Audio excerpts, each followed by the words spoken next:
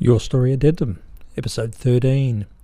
I'm in London. It's been a good few days since I've done one of these little addendum shows. I've been very busy socialising, and I actually realise this is one of the other disciplines about producing stuff. You actually have to unplug from the rest of the world to actually do the socialising, and when you've got people who haven't seen you in a long time, they actually want a fair bit of your company, and it's difficult to find time to unplug. I've had some wonderful times. The last time we spoke, I just left Prague and I'd arrived in southern France, the Brittany coast of France, which is where a mate of mine from Brisbane days, Todd, has moved to. He fell in love with a gorgeous French lady and decided to move to Vannes, V-A-N-E-S.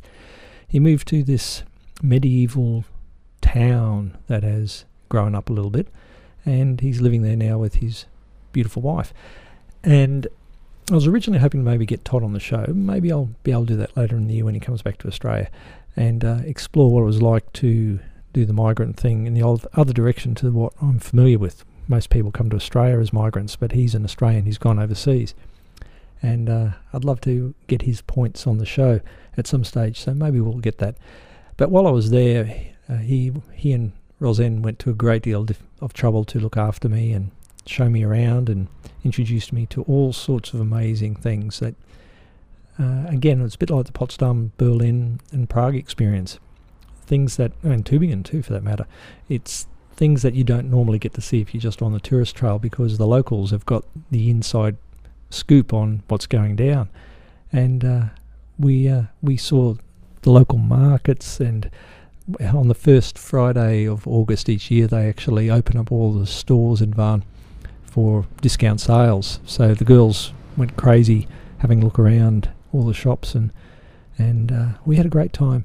I'm just going through my photo feed here on iPhoto, and I've got photographs of cheese shops and sausages and smoked hams and oysters that you just would not believe. Some of them are up on my Flickr feed if you want to go check them out.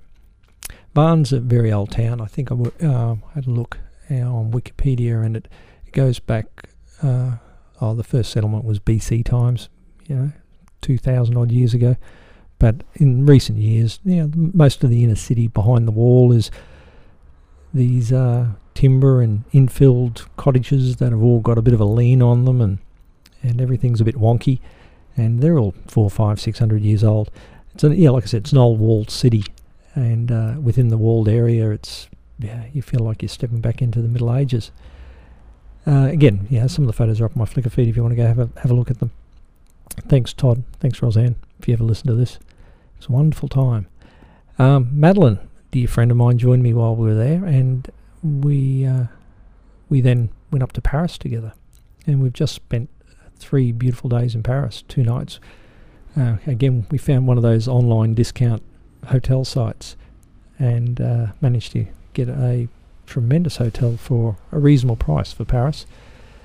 It was, a lot of people have been to Paris. I don't have to rave about Paris too much. Paris is Paris, and it's romantic, it's exotic, it's got the distant smell of urine everywhere. I find it amazing the way the French operate with their toilets and everything.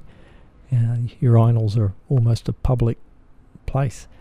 But we just hung out in Paris doing what tourists do in Paris, just sitting in cafes, drinking wine, and checked out a few of the popular things like the Eiffel Tower and the like. But mainly we just sort of sat around and absorbed the culture as much as we could.